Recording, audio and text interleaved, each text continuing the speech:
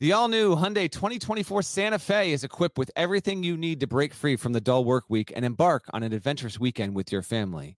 The Hyundai Santa Fe's features like available H-Track all-wheel drive, standard third-row seating, available dual wireless charging pads. You've got the H-Track all-wheel drive so you can take on those dirt trails and kick up some mud. Or the third-row seating gets your whole family in to experience the thrill together. The dual wireless charging pads make sure that no one gets stuck in the great outdoors with a dead cell phone. Think about those adventurous activities you can do.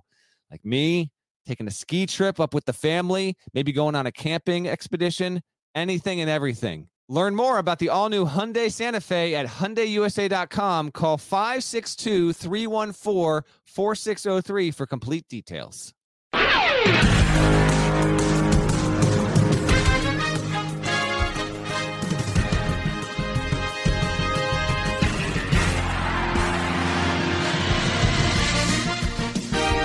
Ho, ho, ho!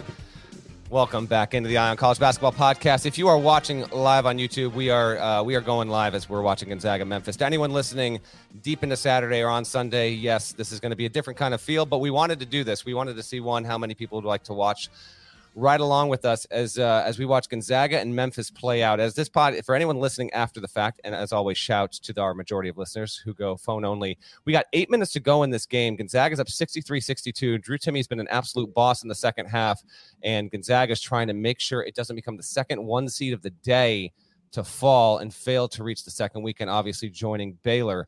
We're going to go to a break here in real time, so this is going to be under 8 TV timeout. David Cobb is here with me. No GP. We're going to talk Peacocks. We're going to talk everything from Saturday. We're going to touch on a whole bunch of stuff here, but Parrish is in studio late. I didn't have games today. So you get your podcast nights and early in real time if you want to watch as we have this final game of the day play out.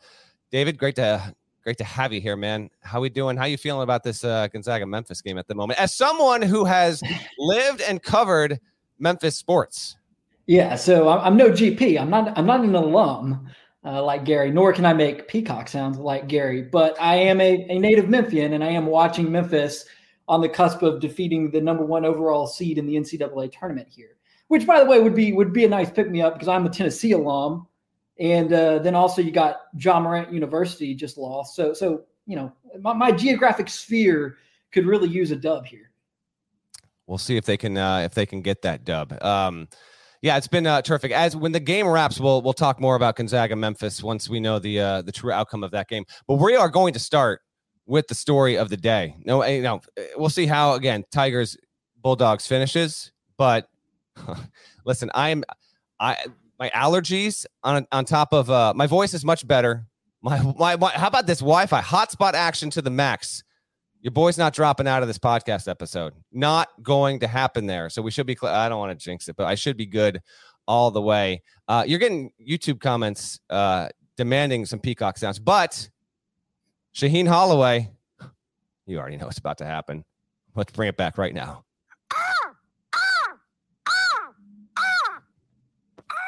Right into the Sweet 16. Right into the Sweet 16. What an incredible story St. Peter's is. And oh, by the way, Shaheen Holloway called a beautiful game. Beat Murray State to do what only 2 other 15 seeds have ever done before. Get to the second weekend of the NCAA tournament. Plenty to touch on this. The unlikeliness of all of it. Murray State, the most dominant mid-major in the country this season, gets what you thought would have been a little bit of a gift by not having to face number 2 Kentucky, and instead can't handle the Peacocks. Moves along. Thoughts, reaction, Cobb, on what we saw play out in Indianapolis? Kentucky Governor Andy Beshear needs to form a commission. What's going on in the Bluegrass State? Louisville not in the dance. Kentucky losing in the first round. Murray State was the last great hope, and here they are bounced in round number 2. What a bleak state of affairs for college basketball in that state, but awesome for St. Peter's, awesome for college basketball. 2 years in a row that a 15 advances to the Sweet 16. I think with Oral Roberts, it was a little bit easier to kind of see it. You had stars on that team and Max Asmus and Kevin O'Banner. This St. Peter's team, they've got a bunch of fun characters and some good players. I don't see superstars on that team. I see a well-coached squad that is doing something really, really special. so incredibly special. And I know I mentioned some of this on the late Thursday show before. Both my Wi-Fi and my voice completely gave out. By the way, I got a Ricola here in case I got to get into it again. But yeah, the fact that St. Peter's, which I don't have, there are 358 Division I men's basketball programs. I don't know where it ranks overall. I'm highly confident it's in the bottom 25 in that group, bottom 30 overall in terms of its men's basketball budget and overall athletic department budget in general. And for this program to get into the second weekend is phenomenal. Casey Ndefo, by the way, at 17 points. If you're watching on YouTube, you can see the box score there. A 70-60 win over Murray State. 6 blocks, too, for Ndefo. I mean, just a monster on the defensive end. Yeah. How about the way that they played on that end? And again, they were carving up Murray State on a level that I did not anticipate. A lot of really good sets, some good back cracks, to use some coaching speak and some of the stuff that they were running there. It's impossible not to be impressed by the execution, not to mention the confidence of what St. Peter's did. Yeah, and Eddard got hot in the second half, too. That was huge. Just looking now, realized he missed 2 free throws. 90% free throw shooter, missed 2 free throws in that game. I missed that in real time. But, yes, a marvelous job by Shaheen Holloway. And I think he's rightfully getting a lot of buzz for where he may go next. But what he's doing right now is special. It may never be replicated. That's something you have to appreciate, is that, one, even if he does go somewhere else, does he get that team to the Sweet 16? There's no guarantee. And does St. Peter's ever get there again without him? Who knows? Probably not. But that's why this is so special, is because this is rare. This is something that will go down in that university's lore. It's one of the stories of the year in sports, no matter where it goes from here. And don't automatically assume that St. Peter's isn't going to move along to the Elite Eight. We have to wait and see who it will play. It will play the winner of Purdue against Texas. That game will be played on Sunday. But yeah, Doug Eddard, by the way, had 13 as well in that game, and has become something of a cult hero so far, because with the stash, the confidence, the unending confidence, it's been awesome. And it is amazing. You can see more stats and graphics courtesy of Nada. Thanks, Nada, for this. First MAC team ever to win multiple games in the NCAA tournament. Trying to be the first 15 seed, if it can do it, to reach the Elite Eight. How about this? First team from New Jersey to reach the Sweet 16 since Seton Hall in 2000. And courtesy, thanks to Nick Parco, our one of our editors at CBSSports.com. He pointed this out earlier in the week, on Thursday, I guess. The fact that after the Peacocks won on Thursday, Shaheen Holloway had the same amount of NCAA tournament wins at that time as Kevin Willard. Now it's 2-1. Shaheen Holloway has more NCAA tournament wins than Kevin Willard, and we could be talking about the former Seton Hall coach and the future Seton Hall coach. We will get to a little bit of coaching carousel stuff at the back end. Bosses wanted us to talk about that, and certainly understandably so. Sean Miller's going to go to Xavier, but we'll wait on that.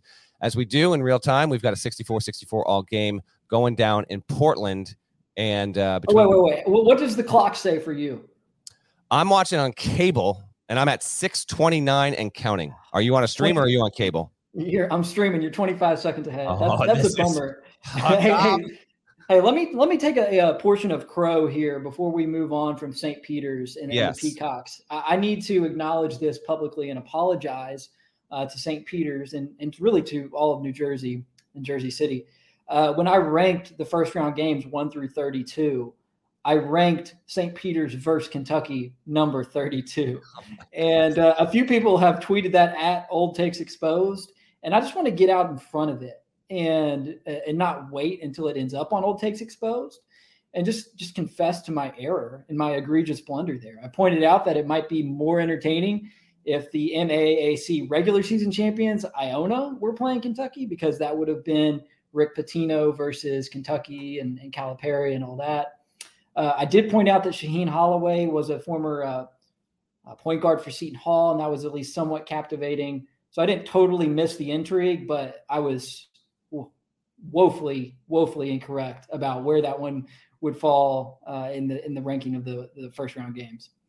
How about that? Yeah, that kind of backfired on you. I saw the Thursday night game I was watching at a spot right next to my hotel here in Greenville, and it was just an incredible thing to experience. Not just because of the window it came in was great, St. Peter's win overtime, but also a very communal feel. It was like an indoor-outdoor spot, and there were so many people, gathered around the TV spot. Duke, obviously, in the NCAA tournament.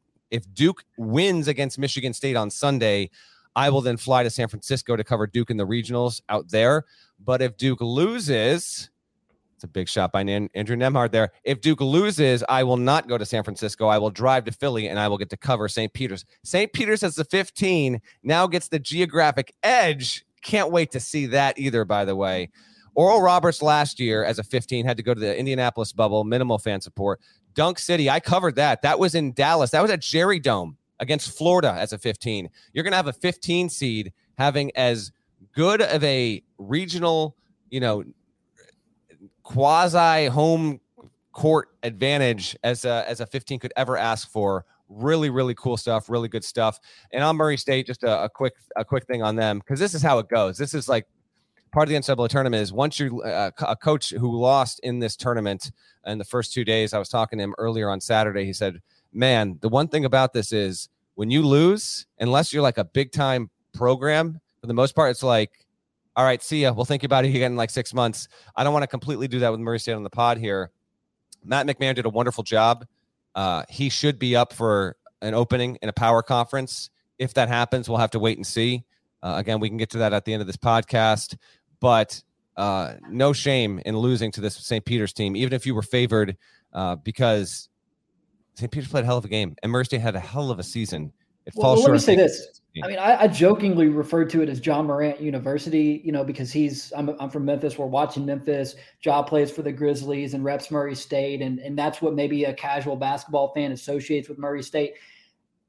Anyone listening to this podcast knows this, but I want to be clear that the special thing about Murray State is that it's not one player. It's not one coach. It is multiple decades of sustained success.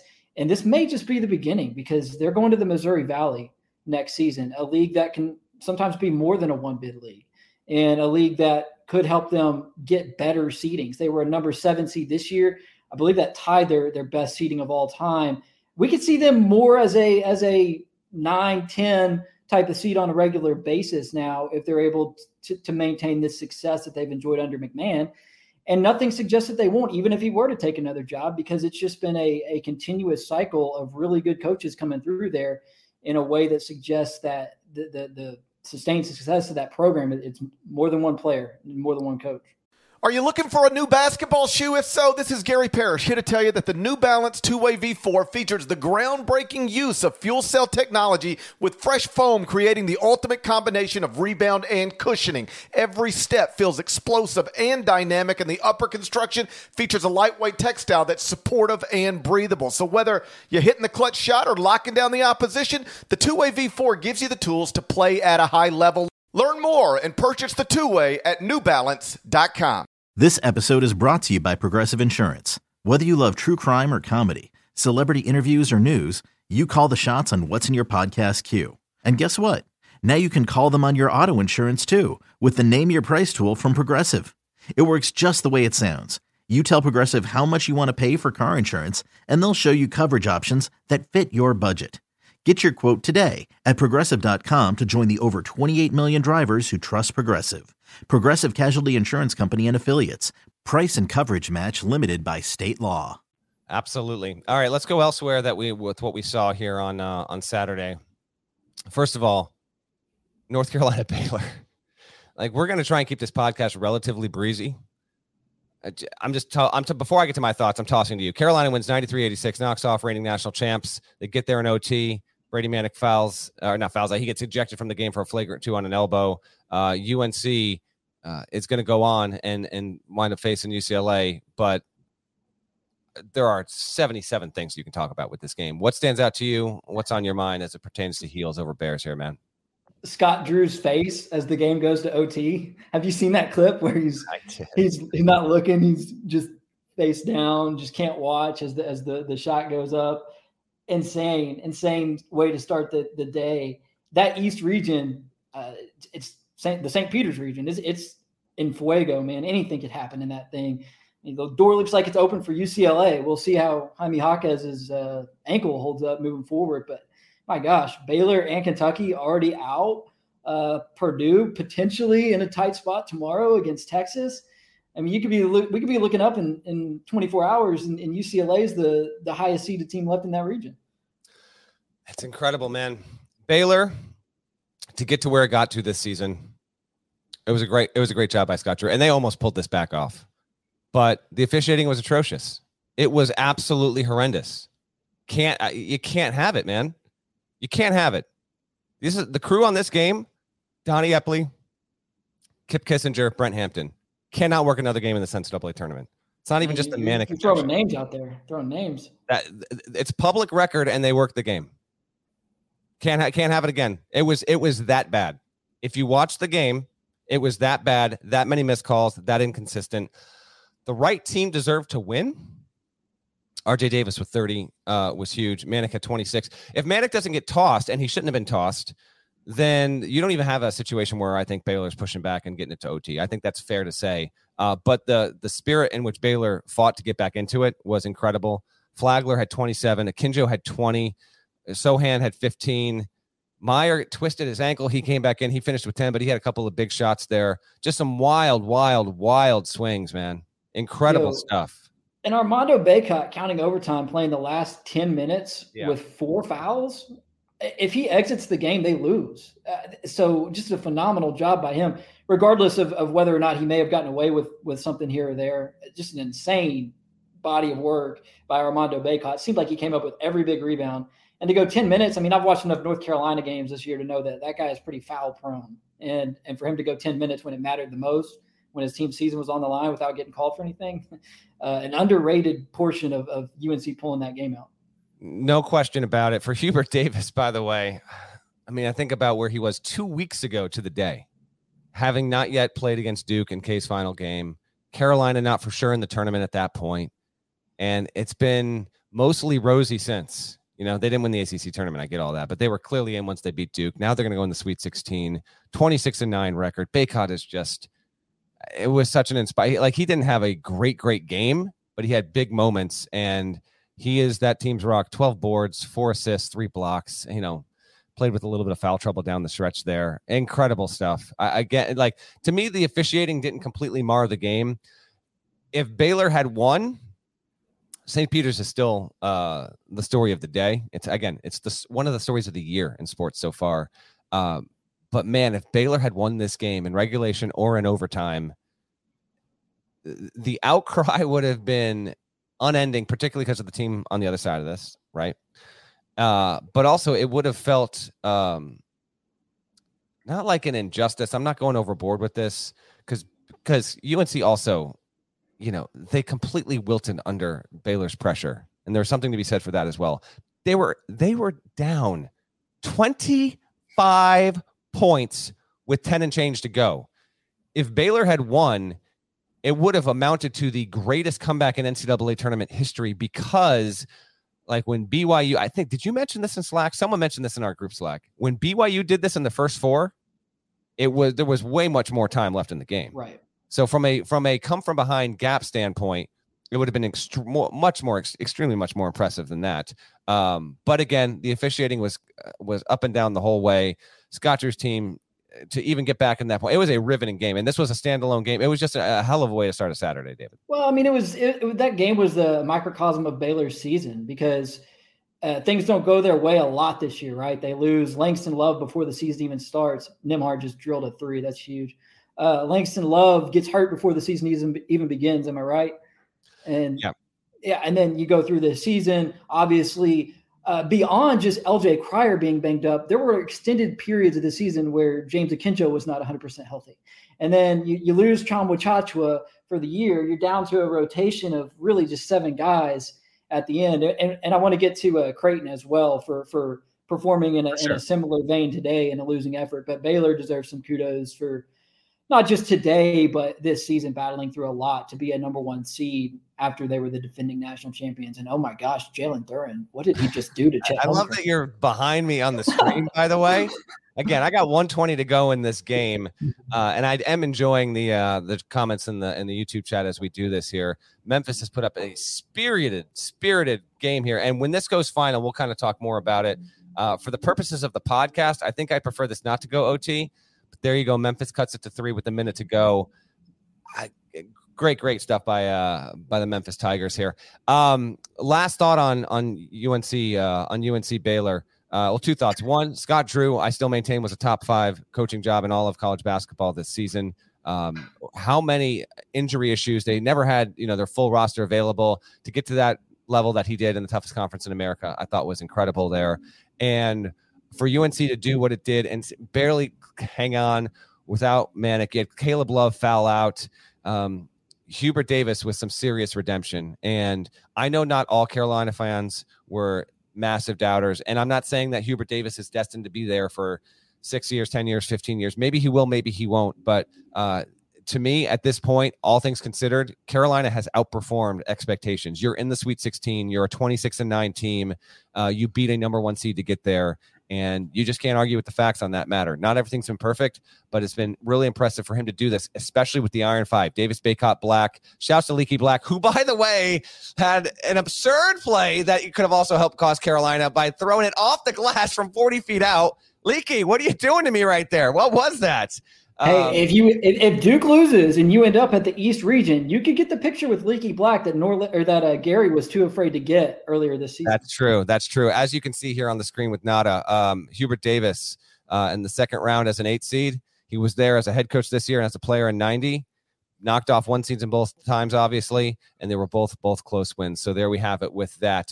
Gonzaga. I've got a point real quick on the Hubert Davis thing before we move on, and it ties in with a couple of other games today, including the one we're watching now. So UNC lost at home to Pittsburgh on February 16th. And it was around that time that Michigan was going nowhere fast, and Memphis was sort of emerging from its hole that it had dug itself in the first half of the season. But what an impressive job by this group of coaches that is always under the microscope for, did they just get the job because it's their alma mater and because they were big-time NBA players? Right. And so for that group, even if Memphis doesn't pull out a thriller here, for Memphis to recover the way it did in the second half of the season, for Juwan Howard to get Michigan to the Sweet 16, and then for Hubert Davis to recover from a home loss to Pittsburgh on February the 16th, a month ago, to make the Sweet 16. A really good job by the former NBA players back at their alma maters to rally in the second half of this season. That's absolutely true. And by the way, we are waiting for Gonzaga and Memphis to wrap. If you're watching in real time here, if you're listening after the fact, hope you're enjoying. Again, this is a little bit experimental, but a little more communal for your NCAA tournament experience there.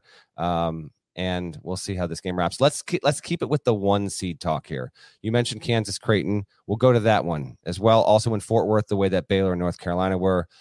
Kansas wins 79-72. Got to be honest, was doing a lot of work on the Sean Miller to Xavier stuff. I did catch this game in pockets, but there were parts where I wasn't able to be dialed in because of the other stuff I was doing for HQ for the site and working the phones there. Now I'll toss it to you, but I will say, I know Remy Martin had a nice performance. He went for 20 points, 7 boards, 4 assists. I have maintained for weeks that I thought that Kansas was going to be a danger to make the Final Four, specifically because Remy Martin, wrongfully tabbed as the preseason Big 12 Player of the Year, I thought that he was going to be borderline destined to show up and really give KU a boost in at least one game. It appears to have happened here. Talk to me. Talk to the people, Cobb. KU. 20 points. 20 points for Remy it's his new high in a Kansas uniform. Kansas advanced. The story here, in my opinion, though, because Kansas will be discussed at length in the days to come. Creighton playing 6 players in this game to the very end with the basketball, with under a minute to go, down 1 point, with a chance to take the lead on Kansas, just 2 days after losing Ryan Kalkbrenner for the season due to an injury, and just about 3 or 4 weeks after losing Ryan Nembhard to injury for the season. They were playing 6 players, and this is a Creighton team that as recently as a month ago was on the bubble in a lot of places. So a really impressive job, I thought, by a roster that is still pretty young. Like, they lose the Hawkins dude who was a 3-point marksman, but okay, what's that face you're making? You're gonna see it in a couple seconds here. You'll see it. Keep going. So I'm gonna react in real time. I don't know what you want from me. Wait until you see this shot. Wow. So Lester Quinones. Okay. They got a foul here. Continue, Kansas Creighton. I don't know how you expect me to keep my train of thought there. Oh, dude, wow. Okay. I mean, we can pause the KU Creighton dog if you want. What I was saying was an incredible fight by Creighton under really adverse circumstances. You rewind, just over a year ago, that program is in a world of hurt, and you don't know what's going to happen with the future of that program. But after losing to Kansas today in the second round, I feel like the future is bright for Creighton. Without a doubt. I mean, McDermott did a beautiful job this season. 23-12. Get into the second round, give a 1 seed a real push. And again, you don't have Kalkbrenner. It was as inspired of an effort as you could possibly ask for Creighton in that spot. The story was their 3-point shooting. They were in fuego from the outside. I think they entered at like 330 in Division I in 3-point shooting percentage. Yeah. And they hit like 12 out of 26 or something today. Incredible. Yeah. And normally Creighton's offensive sets, its shooting ability, its efficiency on that end of the floor is the story. That has not been the deal. Blue Jays fans listening know that this season it's been all about the defense there. And if Kalkbrenner's in the game, it might well wind up being a different story there. Agbaji had 15. Jalen Wilson went for 14. Christian Brown went for 13. How about Jalen Wilson with 14 boards overall, though? Bill Self has a group here that would not rank, I don't think, among his 7 or 8 most talented he's have, I don't think, at Kansas. And yet, the more this team plays, I have him in the title game, but I wasn't super confident in that. In fact, in many ways, my bracket is a disaster, and that's fine. We lean into it. We accept the inevitabilities of this. But the more I watch this Kansas team play, the more I'm seeing how it has enough to validate my pick and sending him that far. Because Agbaji's obviously a stud, been a top 5 player this season. Brown is a wonderful Robin to his Batman, if you will. And McCormick, again, I still maintain McCormick could have a big game waiting for him. And now you add in Remy. If that's going to be there, he's going to be reliable. I think it's a huge, huge, huge factor for Kansas. Yeah, the red flag for me today is a kind of normal red flag for Kansas. It's David McCormick. You're talking about them going against a Creighton team that does not have its primary big. And McCormick finishes with, I think it was 7 points and 6 rebounds on 2 for 8 shooting. So just this is a years long trend now with him, but just the Jekyll and Hyde act is, it's. Did I just get a Jekyll and Hyde? Did I get a Jekyll and Hyde from you there? You did. This is what you get from me when it's almost midnight and my hometown squad's taking Gonzaga to the wire. It's okay. We had a Quinones prayer there that did not land the right way. So it's 80-76 Gonzaga over Memphis with 6.1 to go here. We'll wrap on this game as soon as it's actually official. We get to triple zeros there. Hit on a quick game here that won't take much time. UCLA gets past St. Mary's. Bruins look impressive in doing so, considering how good. I mean, I was amping up St. Mary's on the Thursday pod. Credit to Cronin and his guys. Jaime Jaquez got injured in that game. I think Cronin said after that he should be maybe available. They don't play until Friday with the way that the schedule breaks down there. Johnny Juzang has 14. Tiger Campbell 16. Jules Bernard had 14. Jaquez had 15 despite being hobbled in that one. And UCLA completely took St. Mary's out of what it wanted to do. An impressive win for the Bruins there. And, a Final Four team that was there a year ago is now into the Sweet 16 and both living up to their seed as it stands right now. And also a preseason top 5 team. We don't have an early exit kind of situation like we've had with some other teams. I've got a nugget for you, Matt. Are you ready for a nugget? Feed me that nugget, my man. When UCLA, when Jaime Jaquez exited the game for UCLA, UCLA was ahead by 8 points. It was 55-47. There were 7 minutes left in the game. They outscored St. Mary's by 8 over the final 7 minutes without Jaime Jaquez Jr. on the floor. Impressive. Big time stuff. Absolutely. I think the key for Mick Cronin moving forward is to keep his players off of scooters.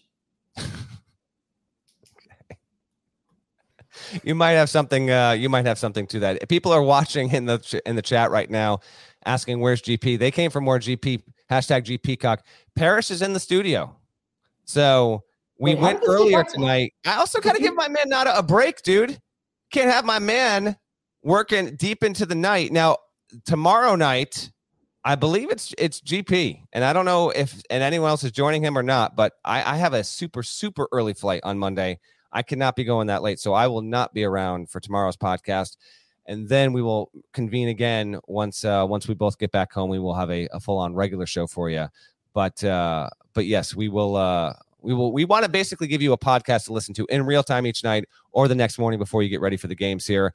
I'm going to go some live commentary. It's 80-78. Memphis is going to have to foul, and they do so with Andrew Nembhard. 4.1 to go, 2-point game. To make your both shots here, Gonzaga will be good to go. Before that gets final, we'll talk about games elsewhere. Arkansas wins over New Mexico. I will get to Tennessee. I need more time. I don't want to get into Tennessee because I want to talk Gonzaga as soon as it's done. Don't worry, Michigan, Tennessee, we are most definitely getting to David Cobb's Vols. Just need a little more time. Arkansas beats New Mexico State in a hideous game, 53-48.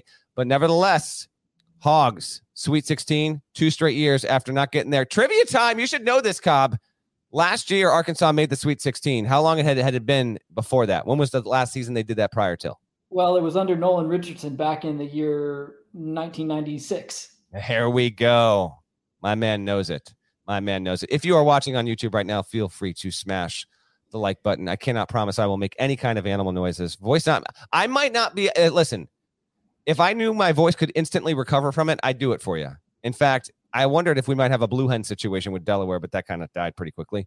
But I can't be having a situation where I'm throwing my voice out at trying to do a podcast here. But I don't know if this needs to become the official podcast of all animal noises, but I can't tell you how appreciative I am of Parrish leaning into hashtag GPeacock and going after it. And to everyone that responded to it, we totally appreciate it. His peacock noises will be instituted into the soundboard. You heard him earlier, and I will continue to make sure that is a piece of the pod going forward. My thanks to him. We got Nembhard at the line, 4.4 to go. Let's see if he makes both of these. I got nothing else on Arkansas. New Mexico State loses. Chris Jans is going to be in the mix, and he's considered the favorite to get Mississippi State. So that's your New Mexico State angle. They got to the second round. They did a wonderful job. Arkansas will move along in the Sweet 16 and see if they can break through again. And good job by Muss. They got a good game from Vermont. They're able to win. They won close. They won by 4 on Thursday. They got a tough but ugly game against New Mexico State. Get it done. They'll move along to play in the Sweet 16. Impressive game nonetheless. They'll play Gonzaga if Gonzaga wins here. Nembhard sinks both of them. That's 4.4 to go. Of course, we're going to have a timeout. This is the problem. Almost certainly. I can't start talking about Gonzaga into Parrish. If Parrish listens to this, he's going to be like, man, why did you go live when this game wasn't over? But we're convening with the listeners as it goes along. So, I mean, I'll throw you an Arkansas tidbit. Good for the SEC that the Razorbacks got it done, because otherwise a bleak state of affairs for that conference going into the second weekend. What do we have that SEC record right now? Do you have it off the top of your head? I mean, you got Arkansas and you got Auburn, and Auburn hadn't even played its second round game yet. That's it. That's all that stands. Well, let me run through it. Tennessee lost today. That's your third team. Kentucky lost. That was your fourth team. And then Alabama and LSU lost. Those were teams number 5 and 6. And then team number 7 was left at the door. And has anyone checked on Buzz Williams in the last 48 hours? Oh, I know. Right. Seriously, man. Oh man. Yeah. It's certainly not a good couple of days here for the SEC, but your reminder that performance in the tournament does not validate or invalidate seeding. Prior thoughts. Now, no matter how you think, if you thought Tennessee should have been a 2 or it should have been a 3, and because it loses, so it goes. Robert Half research indicates 9 out of 10 hiring managers are having difficulty hiring. If you have open roles, chances are you're feeling this too. That's why you need Robert Half. Our specialized recruiting professionals engage with our proprietary AI to connect businesses of all sizes with highly skilled talent in finance and accounting, technology, marketing and creative, legal, and administrative and customer support. At Robert Half, we know talent. Visit roberthalf.com today. When you need mealtime inspiration, it's worth shopping Kroger, where you'll find over 30,000 mouth-watering choices that excite your inner foodie. And no matter what tasty choice you make, you'll enjoy our everyday low prices, plus extra ways to save, like digital coupons worth over $600 each week. You can also save up to $1 off per gallon at the pump with fuel points. More savings and more inspiring flavors make shopping Kroger worth it every time. Kroger, fresh for everyone. Fuel restrictions apply. That's how it is. This game is a final. Gonzaga wins 82-78. It escapes. The number 1 overall seed will move along to play Arkansas in the Sweet 16 in San Francisco. If Duke wins, I will be there to see that game. Now that it is final, let's bring that up. Nada, can you bring up the stat broadcast so we can look at those stats in real time too, if you happen to have it there? Gonzaga got a real push. Down 10 at the half. Jalen Duren looked wonderful in spurts, although then he got into foul trouble in the second half there. Memphis is, listen, it's a tough loss. You had real belief here for a good portion of the game that you were going to pull the upset. Didn't quite go that. Malcolm Dandridge, by the way, was terrific. It says here only 8 points. It felt like every single point was worth 5. He was awesome. He put Holmgren on a poster in the first half. It was nasty dunk. Not totally blown away by Chet Holmgren here in this game, but not really all that blown away by Jalen Duren either. So kind of a flop from the scouting perspective, but fair. I think this game is a good example of how this was a tough draw for Memphis, because Memphis as a 10 seed does more damage in this NCAA tournament than Memphis as a 9 seed, especially as a 9 seed that has to play the number 1 overall seed in the second round. I mean, you look at Memphis and North Carolina, 2 teams that we've already talked about a little bit. You throw Michigan into that group as well. Teams that are immensely more talented than their seeding suggests. And Memphis took Gonzaga down to the wire. And I think this was probably good for Gonzaga to get a game like this in. I would think so. Now, as we look at the Sweet 16 matchup, Gonzaga-Arkansas, I mean, it's not exactly like another Memphis, but this is the problem. I mean, Memphis, to a certain degree, was giving Gonzaga some problems with this athleticism and physicality, kind of similar to the way Baylor did. They aren't built the same roster way. Arkansas can get it done. Man, Timmy is fired up, and he had himself a game. Drew Timme has not been the National Player of the Year. In the preseason, he was voted that. As you can see if you're watching the stat broadcast feed, the stats up here that Nada brought up. Timme with 25, 14 boards, 4 assists. Nembhard at 23. And Timme coming out of the second half the way that he did, that's NPOY stuff, if you will. National Player of the Year. Big time Stones, man. He brought this team back. Incredible stuff. He's that dude when he wants to be.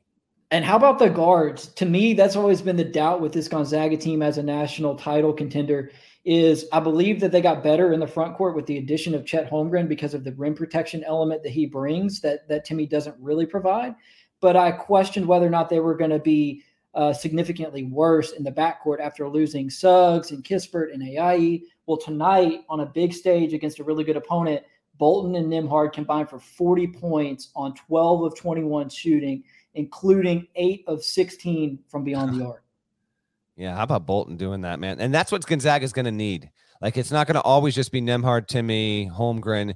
You know, Bolton's capable of doing that. Watson we'll see in spots. Strother as well. They're going to continue to need that. Gonzaga's been pushed in 2 consecutive games. Now, it pulled away from Georgia State, but they were trailing in the second half to a 16. Cobb. And then here, Memphis pushes them. I agree with you. It's probably a good thing, but it's not unthinkable. Arkansas can knock them off. I said it on Selection Sunday on HQ. Arkansas is clearly capable of getting that done. We'll see if that winds up being the case there. Great game. I mean, this was a really quality, solid Saturday, and I love getting a great one to start, great one to finish. We got that with Baylor UNC. Now we get it with Gonzaga and Memphis out of Portland there. I'm watching the post-game interview here with Katz and Timme. He's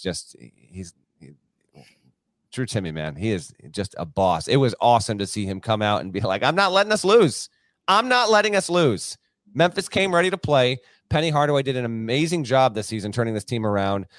This was Elite 8 level kind of game. No doubt about it. Memphis was playing on the level of a top 10 team. They pushed Gonzaga to its limit. Gonzaga faced that challenge, stared it down, held them off, got a win. This, It's an old like sports writer cliche. They don't even need the plane to fly home. They're going to be feeling so good after this win. And as they should. Like, there's something to be said for having this kind of a close result, Cobb, and letting that propel you to the next weekend. I think it is better for this team that they won like this, as opposed to if they had dispatched Memphis by 18 or 19. And Portland to Spokane is drivable, is it not? It is drivable. I don't know how long it is, but I bet you that's like 3, maybe. I don't know for sure, but it's definitely drivable. So good point. They may be busting. I don't know if it's just far enough where they're outside the radius where they get to fly. Have you ever been to Portland? Multiple times. Incredible city. Yeah, it's a cool city. They got that donut shop. Have you ever been to that donut shop? I've been to like 5 of the donut shops. Okay. Yeah. Shouts to Pims, by the way. Yeah. There's a donut shop in Portland called, I can't remember what it's called. Voodoo. But I was out there when I was covering the Grizzlies a couple of years ago, and they had a Memphis Magic or Memphis Voodoo donut or something that was just like a heart attack, but it was on big time stuff. All right. Now we're talking Tennessee. Before we get to the game, is it a good thing or a bad thing that Rick Barnes' career NCAA tournament record is 25-25? My man has coached in 25 NCAA tournaments, but he is 500, even Steven. Good thing or bad thing? Good stat or bad stat? It's not good for Rick Barnes. I mean, you've made the tournament 25 times. How many coaches? I don't know. How many coaches can say that? Is it 5 in men's? How many coaches can say they've been to the tournament 25 times? Yet you figure if you make it that many times, you're pretty good. You should be. I mean, Mike Krzyzewski's win percentage is at like, what, 770, something like that? Barnes is 500. I don't know. I will say being pretty plugged in with the Tennessee fan base still from having covered that team and being an alum of that school. I'm pretty proud of the fan base because we all know that the Tennessee fans are pretty high on the psychometer. And I'm allowed to say that because I graduated from there and grew up a Tennessee fan. So I'm a family member of sorts when I say that. I feel like the vitriol that you would expect to be directed towards Barnes, that has been directed towards Barnes when they've made early exits in the past, hasn't quite been there tonight because I think there's an acknowledgement that this team got a lot better this season as the year went along due to the coaching. And then also an acknowledgement of the fact that Rick Barnes didn't go 2 for 18 from 3-point range in this game. That was the players. And it was kind of the same issue that plagued Tennessee when it lost close games throughout this season, was that it hit long, extended offensive dry spells at some of the worst possible moments. And that's kind of the story of the second half of this game against Michigan. Yeah, Tennessee, just because it lost here doesn't mean it shouldn't have been a 2 seed. Again, tournament performance, particularly if you're talking 1 or 2 game sample size, doesn't invalidate previous what you have accomplished at that point. You get a lot of that this time of year, especially with casual drive-by commentators, fans, what have you. It's just not the case. Just, Tennessee could have still been misseeded, but also deserved to lose this game. That's what happened. Dickinson 27-11. He was a problem. He was a big-time problem. There's no doubt about that. Michigan gets a great win. Fascinating turn for the Wolverines here. Juwan Eli Howard. Brooks. How about Eli Brooks? I mean, come on, man. Yeah, 23 points to marry up with Dickinson's 27 there. Diabate had 13, and you didn't have Devontae Jones, but for all of 12 minutes, he had to leave the game. And Tennessee game when Caleb Houston was all but vacant. And correct. I think honestly, you can look at the 3-point shooting with Tennessee, and certainly that's a big issue for why they lost this game. But late in that second half, I mean, Tennessee has not let a single opponent go off like they let Eli Brooks go off all season. And so to me, that is as much responsible for Tennessee losing this game as the cold 3-point shooting, because they were getting enough decent looks with Kennedy Chandler slicing into the paint to at least sustain the offense. The defense is kind of what let them down, which is honestly shocking, because aside from when they got ran over at Rupp 6 weeks or so ago, the defense has been really good for Tennessee. So Eli Brooks kind of torched them. And I think Hunter Dickinson set them up, because I think Tennessee got so used to Michigan running everything through Dickinson that they were flat-footed a few times when Eli Brooks got the ball with a full head of steam. And right. What a performance by that guy, because he's been there since the Beeline era. He was a reserve on their 2018 team that lost in the national title game. And so to kind of stick it out through what has certainly been a transition season at Michigan and get a moment like that, pretty huge. Oh, it's massive. And for Michigan to go from, the incident with Howard and Gard, 5-game suspension, needing to win probably at least 3 to get into the tournament, getting that done with Martelli. Howard returns, a quick cameo in the Big Ten tournament, and then they get into this an interesting game against Colorado State. Then they upset Tennessee, move along to the Sweet 16, fifth consecutive season, Sweet 16, or fifth consecutive tournament, I should say. Michigan into the second weekend. Gonzaga's now done that 7 consecutive tournaments. Those are the 2 schools. I think a couple schools might go into 3 straight if they move along either today or Sunday. I don't have the latest updated stats, but I think going into the tournament, it was only Michigan and Gonzaga had done it in 4 consecutive tournaments, or 3 or more. The moment between Howard and Kennedy Chandler in the how about the like the 180 for Howard in the handshake line, my man. Like he has like the most one of the more disgraceful things you could do in a handshake line, obviously.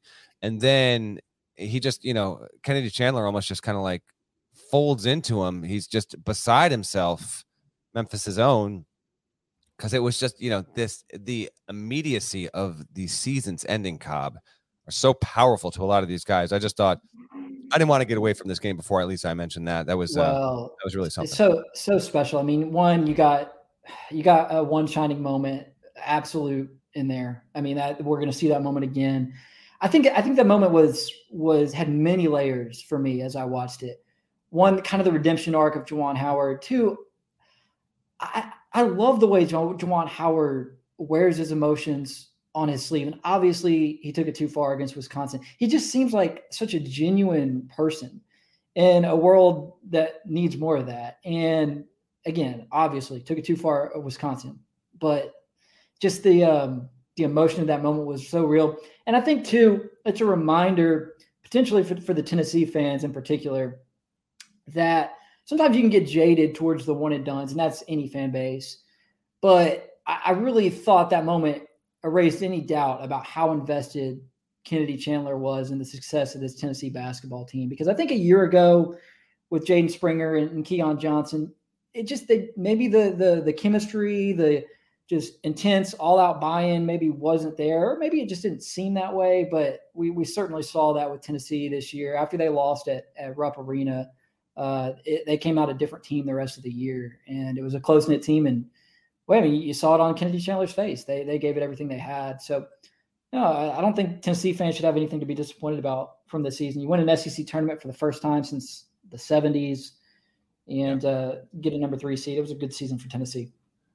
On the whole, yes. Man, Tennessee fans had they had 44 hours to gloat over Kentucky fans, and then it's all gone, just like that.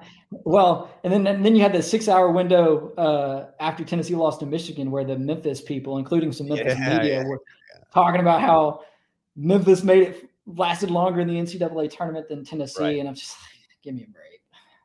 Man, oh man, that's been rough around the area there.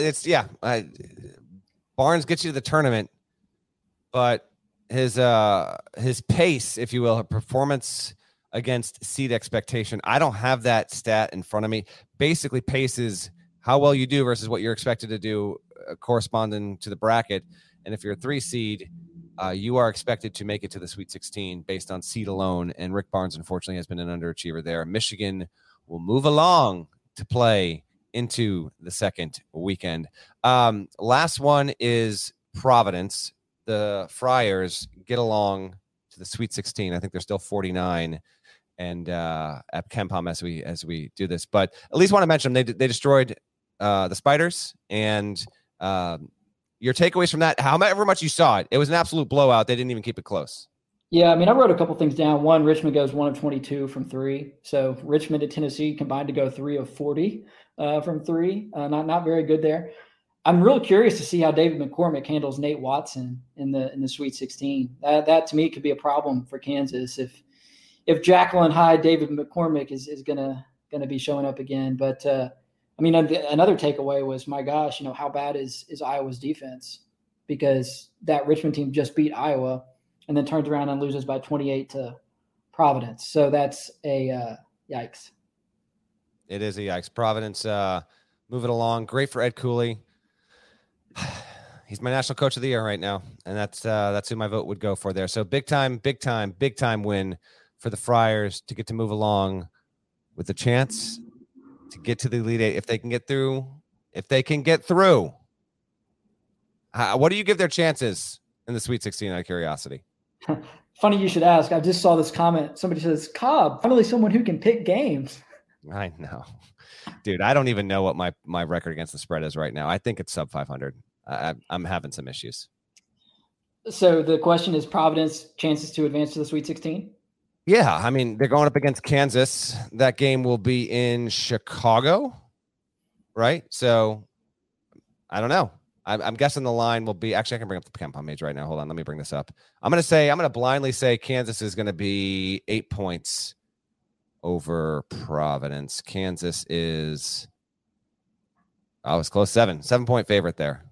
Quick handicap situation. I would take, in a heartbeat, I would take Providence against that spread. Straight up, I'll consider it. Give me a day or two to think on it. That's the beauty now, is we actually get a little bit of time to look at these matchups, figure out, the storylines and how everybody pits against each other and whatnot. But against the spread, sure, absolutely. Providence 7, no doubt.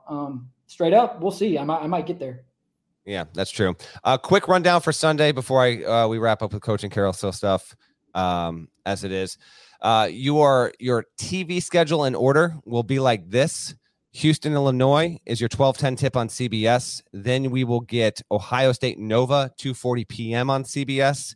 Then we get, where I will be in Greenville, Michigan State versus Duke, 5:15 p.m. Eastern on CBS. That's when it starts to, you'll have the same kind of rhythm and rotation with games. We'll have a couple standalones, and then they'll all be CBS, and then it gets into TBS, TNT, and there was a true TV game squeezed in there. So Michigan State, Duke, 5:15 p.m. Eastern on CBS. Then you will have Iowa State, Wisconsin, 6:10 Eastern on TNT. Then you got Notre Dame, Texas Tech, 7:10 TBS. It gets to be, and then 7:45 on True TV. Yes, one more on True TV. That Sunday night one, it always slips in there. Auburn, Miami in Greenville, approximately before we close out the night. 8:40 tip is Texas, Purdue, and then the last one will be Arizona, TCU out in San Diego. A 9:40 tip on TBS. Before we talk coaching carousel, you're the man who knows the games, man. You have the picks. Any straight up money line, underdog situations you like to win any of those matchups tomorrow? If so, where do they apply in your opinion? Yeah, I mean, I would look at TCU against the spread. I forget what that number is. Just really impressed with TCU and Jamie Dixon. And I think the fact that Arizona committed 19 turnovers against Wright State without Kerr Kriisa is a little bit of a red flag for me as they enter a game against a TCU team that they can really get a lot of momentum going based off the turnovers. I mean, that was kind of their recipe for success versus Seton Hall. So a team that's entering with a lot of confidence. And I don't know that I like TCU in the straight up upset special, but I just think that game could end up being a little bit closer than expected. That's the one. I'm feeling. You feeling any chance Notre Dame can do it against Texas Tech? No, because I got Texas Tech fans behind me, by the way, because I doubted their ability to make the Sweet 16. They have. I mean, the internet's alive and well in Lubbock right now. Think about how good that Texas Tech defense is compared to how not so good that Alabama defense is. Yeah, it's true. It's true. Here are the lines. I'll give you the lines real quick. I'm going to bring up the trusty CBS Sports app. A reminder: in all seriousness, I don't know if it's close. If there's a better sports app for your phone for alerts for user interface than CBS Sports app, and I have the lines here as well. Illinois a 4.5 dog to Houston. We love Illinois on the money line there. We love it. I saw Brad Underwood said that Trent Frazier has pink eye. That's a real tough situation. I don't know if that's still going to impact him there. Oh, by the way, I also have Ohio State in the Sweet 16. I've had that from the start. That's a money line play for me with the Buckeyes as well. Anything else there? I like Wisconsin to beat Iowa State. I like Duke to beat Michigan State. And for it to be compelling for a bit. Final 6-7 minutes, it's out of arm's reach, and maybe Duke wins it by about 9-10 points. Note on that: if K wins, he'll have 1,200 for his career. Those two coaches, Izzo and K, have 151 NCAA tournament wins. That's the most ever for two coaches meeting in the NCAA tournament. That's a record. K and Izzo will be meeting for the 6th time in the NCAA tournament. It's more meetings between two head coaches in men's basketball NCAA tournament history than anyone ever before. And my favorite stat, yes, you've heard all about Coach K is 12-3 versus Tom Izzo. That's an 80% win rate. But Tom Izzo, on a 1-day prep or a 2-day turnaround, however you want to phrase it, has won 79% of his games 23-6 in his career when playing on that one-day turnaround. So that means either the second round, the Elite Eight, or the national title game.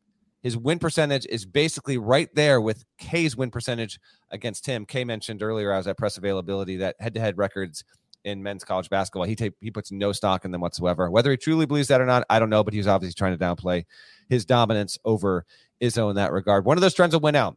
K's going to beat him one more time, and he's owned him basically, or Izzo on a 2-day prep will live up to the January, February Izzo moniker once more.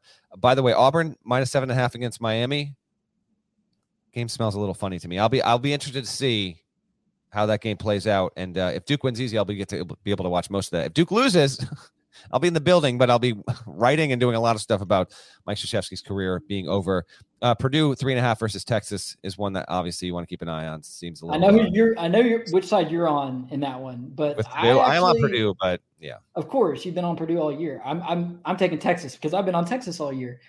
Predicted them to win the national title, which looks suspect in retrospect.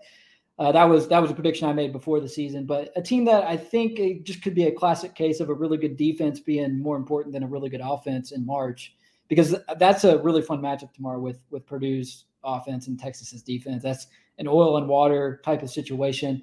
I see that one similarly to how I saw UAB and Houston, just a UAB offensive juggernaut against a Houston defensive juggernaut. In the UAB Houston scenario, defense won out. This time the seeds are kind of flips because Purdue is the higher seed with the better offense. I think it could be a really, really good game. I appreciate everyone's questions and chatter in the comments. Thank you very much. It's much appreciated.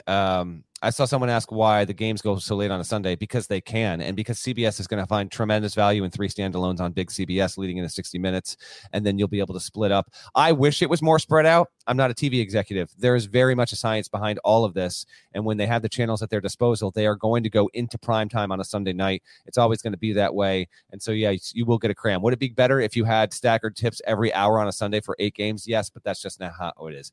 As we wrap, we'll talk carousel here. The big coaching news of the day is Sean Miller going to Arizona. And I'll give some backstory on this. But before I do, Cobb, I just want your thoughts, how surprised you are over the idea that Sean Miller, a year after being fired from Arizona, and while he still has not yet been punished by the IARP from his level 1 coaching charge violation, coach control violation charge, nevertheless, it did not prohibit him from making a return from where he once came and going back to Cincinnati. Well, they had some pretty good choices, didn't they? Right? If it was going to be a former Xavier coach, last I checked, Chris Mack is also on the market. And yes, but I don't think Chris Mack has any desire right now. I know what you're saying, but I don't think it was a Mack versus Miller kind of race. Mack, obviously. Somebody floated Thad Matta as well. Was that you or was that somebody? No, else? I put it out there that he was so good that might it be something to consider. And then I had actually forgotten about this. When Mata left Xavier, it actually they didn't split on the best of terms. That was 2004, I think. And I had forgotten that. So there were a few people and then some Xavier fans who reminded me it's not going to be Thad. But his win percentage was tremendous there. And Thad's obviously a very good coach. But no, this Miller was their top target basically from when they, surprisingly the way they did it when they fired Steele all of 5 days ago at this point. Yeah, I mean, hey, and good job by you, by the way. No, I'm not looking for that. I wanted to know how surprised you were, and if you think that, will this work? Are we going to look up in 4, 5, 6 years? Sean Miller's going to have Xavier, making the tournament every year, making second weekend runs. This it might get labeled a retread, but it's not a retread because you're not talking about a coach who flamed out and is looking to reclaim his former glory. You're talking about a coach who is still really successful, who recruited some of these players who are on a run right now with Arizona. That's pretty special. And you can say that the circumstances of their recruitment may have been suspect according to some of these investigations that are going on, whatever. I think Sean Miller is still a really good coach who's going to win some games. I think so as well. If you want the backstory on how this came to be, I'll try and be quick on it. So Miller didn't coach this year, obviously, wanted to get back in. Xavier and its athletic director, Greg Christopher, this is a hire that he has to get right to save his job without a doubt. Can't miss on it. Xavier's not used to not making the tournament, 3 consecutive tournaments, and that's exactly what happened under Steele. So they targeted Sean. And I had sources tell me that happened basically immediately. And then they had to go through their diligence on, okay, can we hire him? And what do we think is going to happen when he gets his punishment? Now, the interesting about this, and I didn't want to bog my story down with this. Xavier's athletic director was on the committee on infractions. Okay. So, but he should know, like, that should actually give him some good intel on. That's exactly. So that wasn't all of it, but that was part of it. He had the ability to both understand the case and also everything that's tied into that process, regardless of it's Sean Miller or whomever it is. And so that helped the process. I was also told that, there were one or two very influential, important financiers around the program that if they signed off on Miller, it would be a yes on down from the president and so on and so forth. That got done. But yes, there was red tape to work around to figure out if it could happen. South Carolina came hard, and I mean hard. I don't want to hear any denials after the fact. Sean Miller had a standing offer from South Carolina that I'm told was $1 million more per year, according to an industry source, $1 million more per year than what Xavier, because Xavier's not absolutely flush with cash. It's not poor or anything like that, but it doesn't have the resources to absolutely come hard the way that, frankly, a lot of SEC and other big conference programs can. So that caused Miller to vacillate for a little bit. Xavier was his preference, but again, they were waiting there. It was a weird, like, leverage, non-leverage situation. Like, Sean Miller kind of had leverage because he had two standing offers. He had both offers available to him on Saturday morning. Xavier also was able to leverage things, and we'll never know the details of the contract because it's a private school, but there are no doubt things in that contract that are going to protect Xavier lest Sean Miller get himself into trouble again. So I don't really know who had more leverage in this case because Miller wanted to go to Xavier. That's where he went. And as I understand it, he went there for less money, and it's on a 6-year deal. With all of that as backdrop, I do anticipate Sean Miller will be suspended next season. I've been told, and this goes back months, I think that Miller and Arizona's case will get resolved in the fall. I think September's the earliest, and I think November's the latest, but I think there's going to be an intention to get that thing done before the season starts. Knock on wood, come find me when it's January and we still don't have an answer. The expectation is because Bruce Pearl didn't get hit that hard, and they had a postseason ban, self-imposed. Arizona did a self-imposed postseason ban under Miller. I don't think they're going to expect Miller to get more than 3, 5, 6 games. 10, I think, would be more than they're expecting, but not unthinkable. Anything more than that, I don't think is on the table. So you take that, you take the suspension, you deal with it, then you got Miller for the long run. So we go. Xavier has its guy there. That's the story with Miller. Now, because of that, South Carolina is open. We kind of wait and see, to be honest. I've heard BJ Mackey, a Wake Forest assistant from South Carolina, is in there. I've heard Lamont Paris is in there. There's wonderment about whether or not Matt McMahon would be in there. I'm suspicious that he would. In fact, the interesting thing is McMahon was tied to Missouri. Now that's been reported that it's Dennis Gates, and there's going to have to be some official stuff from the university that has to get voted into on Monday for Dennis Gates, Cleveland State coach, to be the next guy at Missouri. Mississippi State is still open. Again, I think that will be Chris Jans. Kansas State is still open. We wait and see if that's a situation where I don't know if McMahon would want that. Jerome Tang is obviously a heavy candidate for that job there. We will see a few more of these close. And then, oh, by the way, I mean, I'm losing track of my days. Did I report Todd Golden on Friday? Yeah, I did. Because I was at my Wi-Fi went down when I'm trying to break the story. I'm trying to tweet this story for 10 minutes and there's no Wi-Fi or hardwire in the building. I was losing my mind. So Golden goes to Florida. That got worked out earlier in the week, and they get the San Francisco coach. There's been a lot. It's hard to keep track of all of this stuff, but yeah, that's kind of where we're at. Miller to Xavier is the big one, but there's a lot of moving pieces, and I think that there's the potential for Sunday for there to be another big job or two to close, and then on Monday another big job or two to close. Thoughts, Cobb? Go with it where you want. Well, Sean Miller, going back to Xavier, the Big East feels very gettable right now. Villanova is Villanova. After Villanova, it feels second place in the Big East feels like anybody's game next season. Providence obviously won the league this year, regular season title, still dancing, phenomenal story. Ed Cooley, if he's sticking around, could continue to have them at or near the top of the league. But beyond that, it feels open. Creighton's shown some flashes, but if Seton Hall's coming open with Kevin Willard going to Maryland and whatnot, it just kind of seems like a league that is ripe for the taking with Sean Miller coming in and having a chance to make some hay right away. there's so much to keep up with. And I would anticipate, I don't know when we will do an episode dedicated to carousel, who went where. Who knows when. That might be after the tournament. But you mentioned that. My expectation is that Willard to Maryland is done. Could be official Sunday, if not the day after. It would stun everyone in the industry if Kevin Willard isn't going to Maryland at this point. And how are Terps fans feeling about that one? It doesn't seem like it's a move. Again, he's 1-5 in the NCAA tournament. Now, had they gone in 2020, we had a tournament, maybe he wins 1 or 2 games and he's not 1-5. I get all that, but it's tough to, Seton Hall was a complete no-show, dude. TCU rolled him.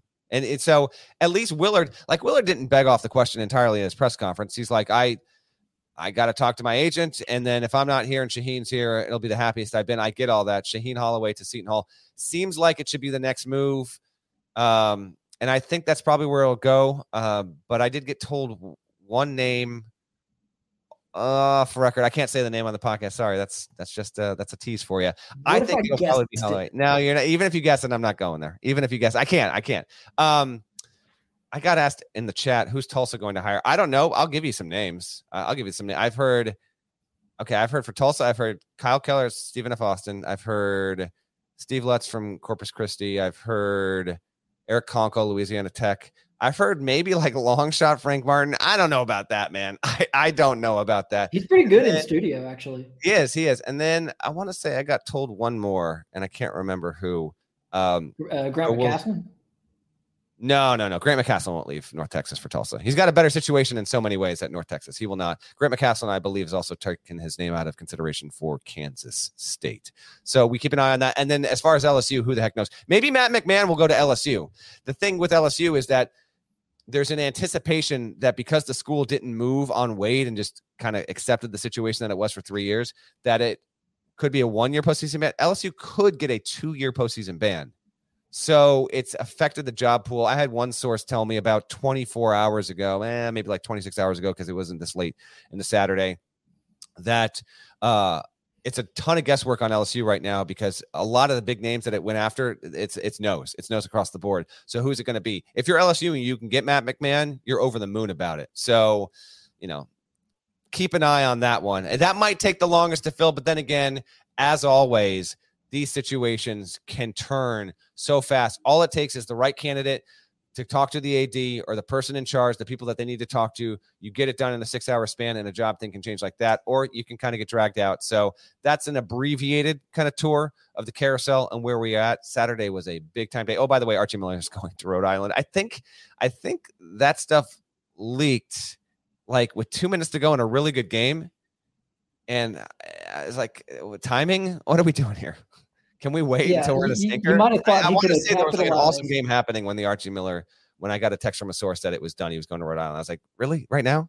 We're doing this? His camp could have gotten maybe some more PR if they'd waited for a more opportune moment in the news cycle. I know. I hear you. I hear you. I miss my buddy Gary Parrish, but he's in studio and he gets to go to bed earlier tonight. He will be on the podcast. I believe the plan here, it's going to be later than normal. This is a West Coast deal. So that's either going to be the thing or it would be at some point Monday. We will get you another podcast to wrap the weekend to give you the Sunday reactions. I want to thank David Cobb for hopping on the pod. I hope everyone's enjoying this. Certainly, give you a little live reaction to games. We made sure to recap every single one from Saturday, get you set for Sunday. Thank you to everyone who watched live, who liked it.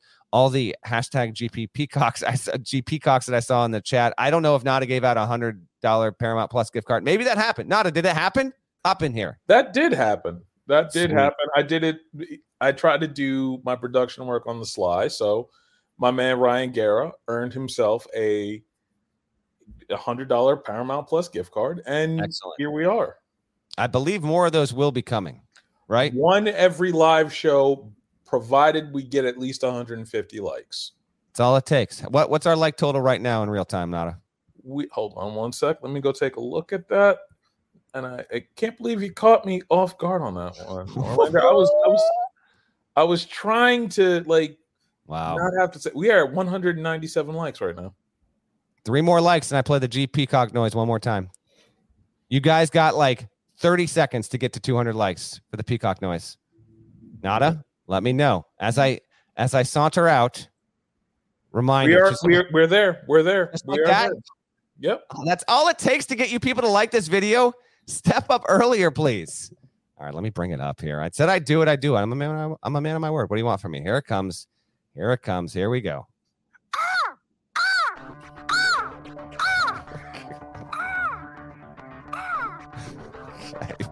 Parrish, you're the absolute best, buddy. I honestly didn't think he was going to do that, and I'm so happy that he did. I'm so happy we have that forever.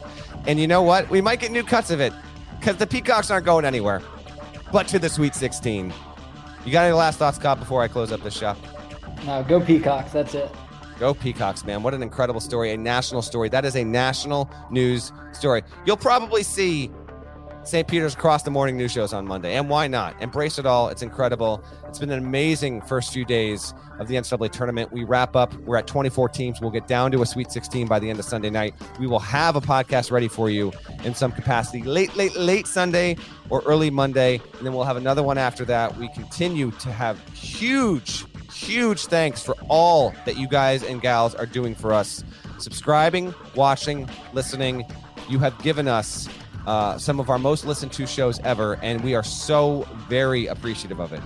You listeners, you make the show. I just can't send you my thanks enough, and hopefully you are enjoying it, listening to it as much as we are enjoying, frankly, just gabbing on it. I don't do the shouts. It's not my deal. So with that, I bid you good night. I'll talk to you in a few days. Enjoy Sunday's games.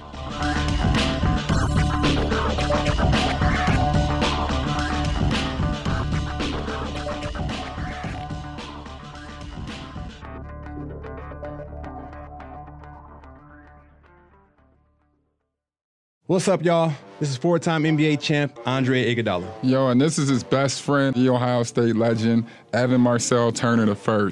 Every Wednesday, we drop a new episode on our show, Point Forward. We're talking basketball, business, and all the culture in between. From locker room stories to some basketball analysis from those who've been in the game. Nah, it is a dude averaging 29 and 11. God, what did it take to be an all-star? A win. Subscribe to Point Forward, the podcast, so you don't miss a thing.